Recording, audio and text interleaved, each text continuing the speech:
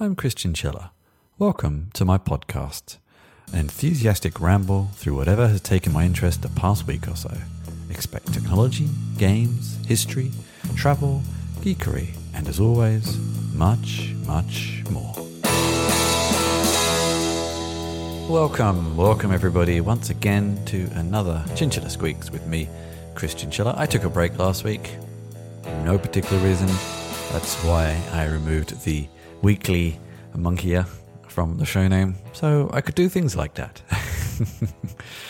Now, actually this week I have a little bit of news from other places, but then actually I have a little bit to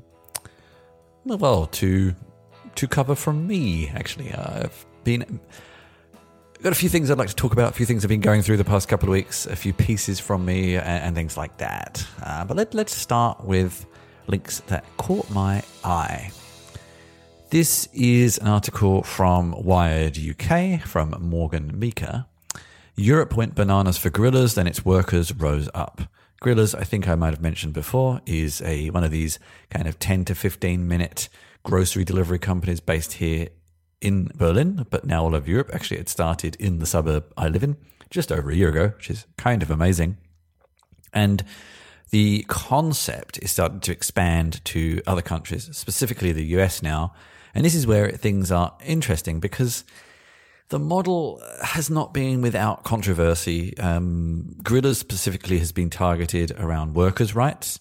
And I have mentioned before that I find that interesting because I wonder why some of the others are not. Is it just because Gorillas is the biggest target, or because it was the first to market, or do the others just not do anything wrong, which I find slightly hard to believe, but I'm not sure. So, I think the more crucial thing is none of them are yet to be profitable, and many even question whether they ever could be. So, not that would ever stop startup ideas expanding globally in the past, but it's an interesting one that a lot of people wonder why everyone is so keen to expand this idea around the world when it hasn't been massively successful so far. Or, well, I suppose it has been successful in some way. But then I guess you have services like Uber have been going for a long time as well, and also I think only just, if at all, profitable. It's also interesting how I find things like Gorillas obviously grew out from the whole pandemic situation. I don't know if they would have been as successful in Europe without that, because it's strange for me. Like I was initially, I found them quite amazing. They still are, but once I added up the service fee and then tipping, because you kind of feel like you want to tip, and then the convenient versus me just walking down the supermarket, which in many medium dense European cities are really not that far away. I started to get to the point where I wondered if it was really worth it, and I kind of stopped using them. My wife is a little different. She still loves using them, but I kind of like to get out, and sometimes it's an excuse to get out and do things.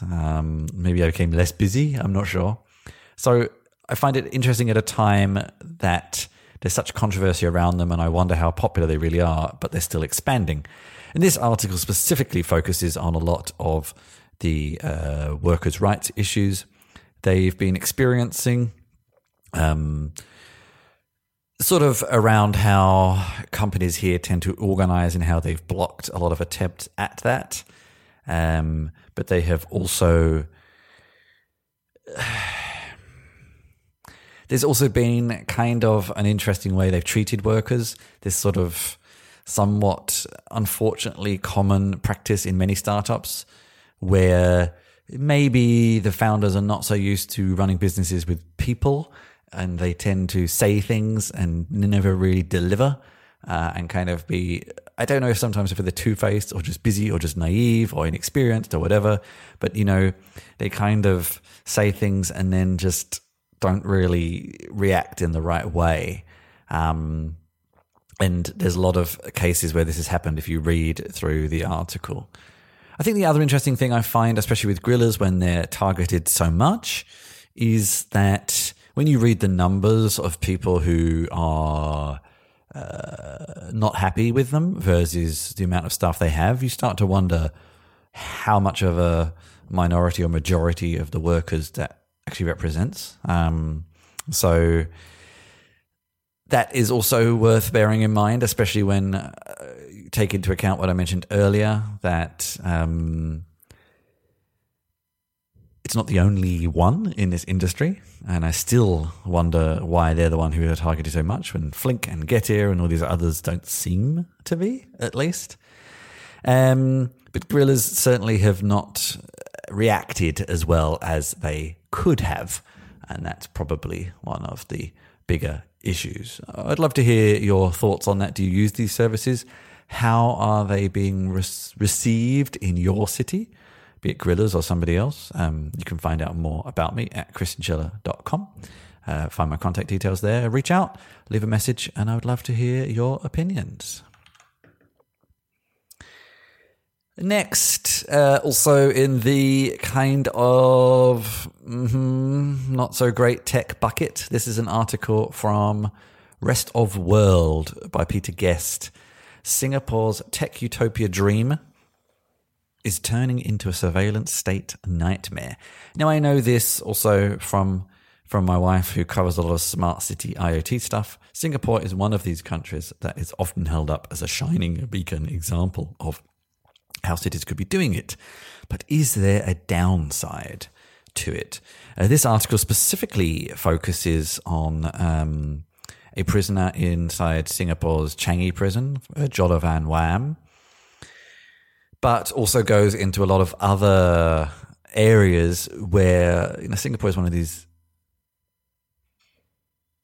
interesting cities where things are great if you do the right thing, but then if you slip up ever so slightly, there can be some amazing repercussions. And this includes things like robots that enforce social distancing, which kind of sounds good, but then also when you think about it, sounds a bit creepy. The article digs quite deep into how activism in Singapore can work. Because Singapore is effectively a democracy, but isn't really, because there's not really any alternative parties. And since independence I'm not 100% sure when, but it would have been in the past 100 years or so, I guess, maybe 150 years, it's basically been one party. So it's one of these sort of pseudo-democracies, shall we say, which are always difficult ones to analyse.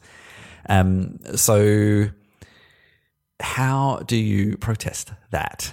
And it's always very subtle. And if anyone's ever been to Singapore, it seems very nice on the surface, but also seems a bit kind of sterile. And this is, managing to do protest around that kind of setup is an interesting one.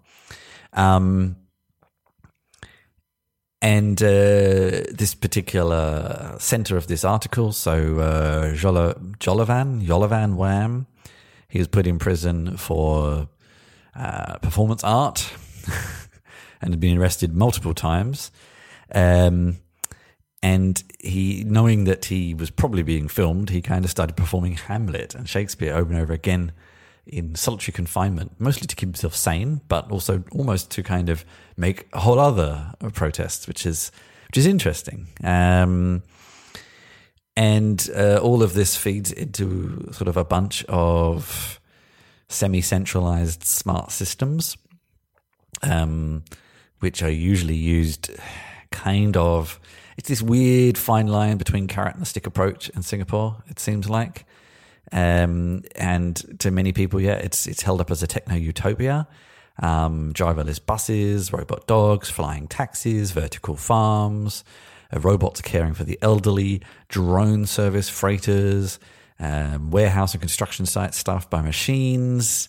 But that all comes at a cost. There's a lot of smart cameras everywhere, and they're claiming by the end of the decade there will be 200,000. There's currently 90,000, which is already quite a lot for a relatively small place. Facial recognition.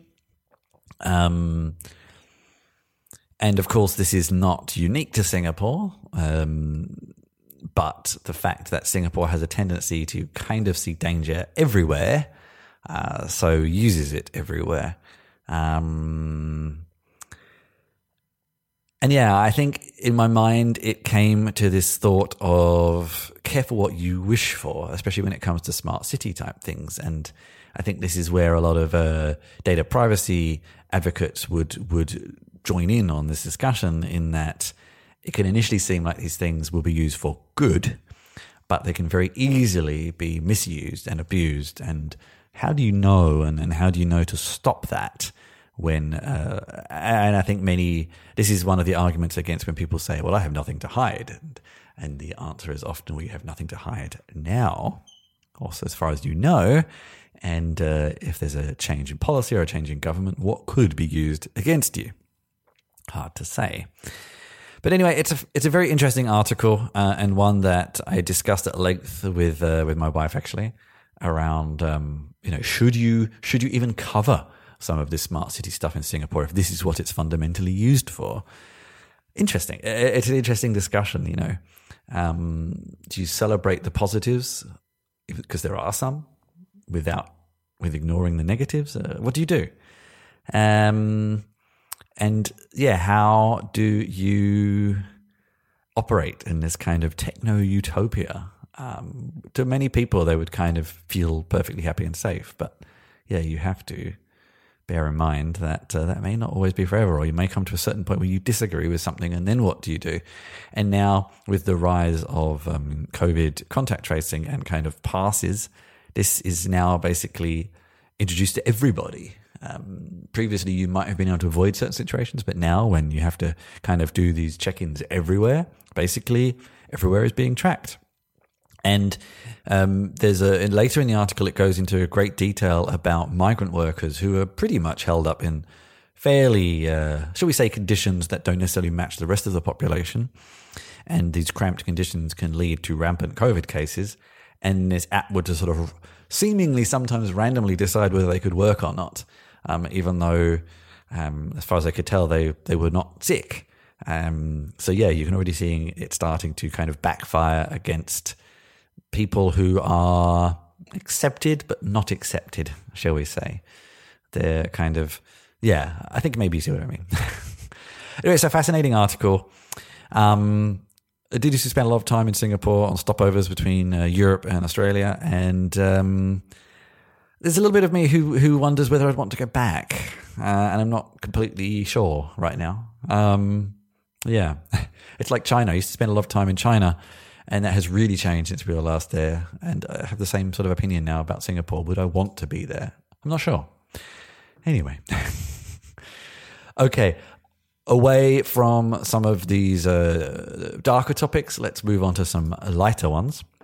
This is specifically from the Wall Street Journal by trying to find the author, Rory Satran. But it's been covered fairly widely why cool kids are now wearing wired headphones. And this is in all sorts of Instagram posts and all sorts of things. But I heard a very interesting opinion on why this is the case earlier. And that is because, and I have experienced this many times, a kind of earbud style headphones, people don't, it's kind of weird because they become very common, but people don't necessarily notice that you are listening to something and can't hear them and start talking to you. And that wearing wired headphones, specifically the old school traditional Apple white cables that are very noticeable, are kind of a leave me alone signal. Which, and if that is the main reason, that kind of concerns me for a whole bunch of other reasons.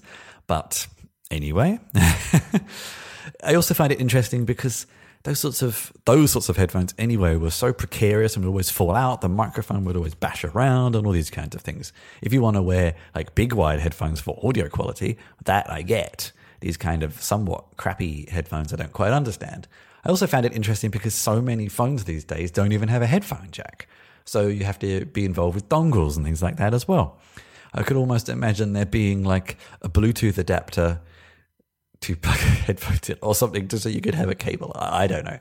It's bizarre. And people think a lot of it relates to this kind of 90s throwback, which I have increasingly noticed even in Berlin and find it very peculiar because, that was kind of when I was a teenager, late teenager. So it feels weirdly familiar, and I suppose that's a sign of me getting old.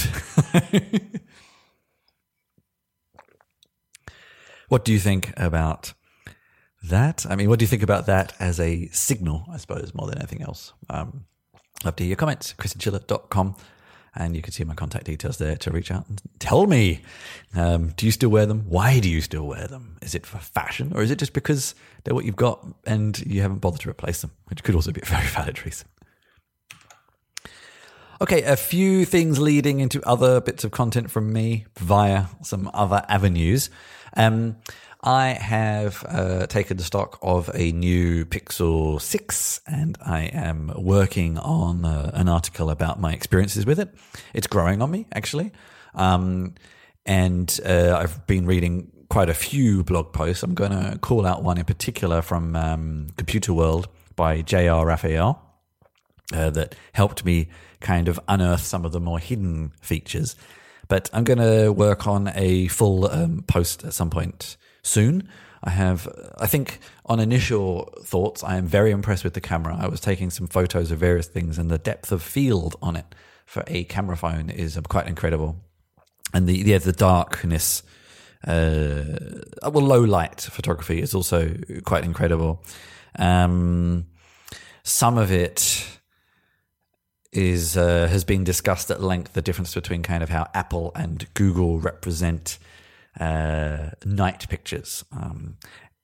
Android has a tendency to make them more visible. Apple has a tendency to make them more natural, which is correct. It's sort of a matter of opinion, of course. But so far, I've been quite impressed with how it works. But I am working on a post around that when I've had a bit more hands-on. And related to that, I have also recently got a new M1 MacBook Pro. I'm recording on it right now. I don't think it makes much difference to how you hear this. And I took a very different approach to restoring from the previous computer this time around. And that has also been interesting, which is something I'm working on documenting as I'm kind of slowly now identifying all the things I missed and got wrong and finishing the process, basically. But again, I will do a proper review soon. But similarly, quite impressed, especially the performance and the CPU and the lack of fan and all the things that other people have mentioned. It is actually quite incredible. The keyboard is a joy to use. The screen is really nice. There's a few oddities I've discovered, especially today. And there's a few negatives, of course, with the lack of Intel processor, but generally quite impressed. And getting there on the post. I think I'll be working on it this weekend, so watch out for that soon. A little bit of a writing sequitur. First, NaNoWriMo wrapped up in November, unsurprisingly, and I published a blog post on Medium about my progress, my accomplishments, my experiences. I'm not really sure what to say exactly. I worked on the novel I have been working on last year, actually, and got a bit further with it. I met some of my targets, and also through listening to the Scrivener podcast, I kind of was inspired to try a new way of writing some of it, which is also mentioned in the article. And the writing group that I manage here, I had a few people ask what I was using, and I've also very loosely covered the tools I use there, which I think I will probably go into more detail in the future. So if you're interested in knowing how I write my fiction, then jump in, take a look. And I'd love to see your feedback on your experiences with NaNoWriMo and how you use maybe some of the tools that I mentioned there. So jump over there, leave a comment. Love to hear from you. Also related to writing, I have been trying to journal every day based on opinions of a few people. And I sort of struggled because I was being kind of overly negative with it, and I don't think it was really helping me. And I kept repeating myself a lot, and I was sort of running out of what to say.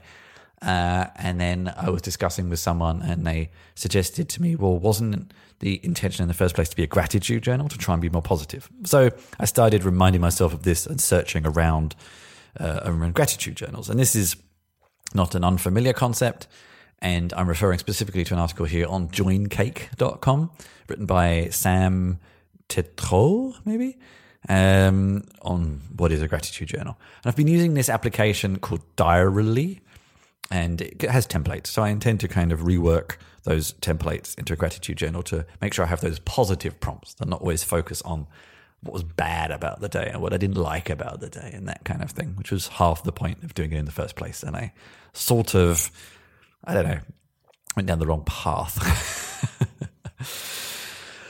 And finally, a couple of things from me. You can still find my last solo adventurer, Sansibilia, review and kind of wrap up of a playthrough on my YouTube channel. I will do another solo adventurer soon. And also, I revisited what is now called Video Ninja. Used to be called OBS Ninja. Just this week. So if you're interested in finding out how you can get guests and their screens into OBS and then your own live streams, take a look at that video. And I go live on, showing you how possible that is. I think last week I looked at Dendron, which is an interesting Visual Studio Code embedded extension for knowledge management. I'm not 100% sure if I would use it. I don't know if I have a valid use case for it, but it was actually quite interesting. So have a look at that video if you're into kind of mapping your thoughts, and you might find it useful for you, basically. So, yeah. I hope you enjoyed the show. Find out more about me at chrischinchilla.com, where you can find show notes, sign up for my newsletter, and find all of my writing, games, work, and video links. There's also details on how to get in touch with me.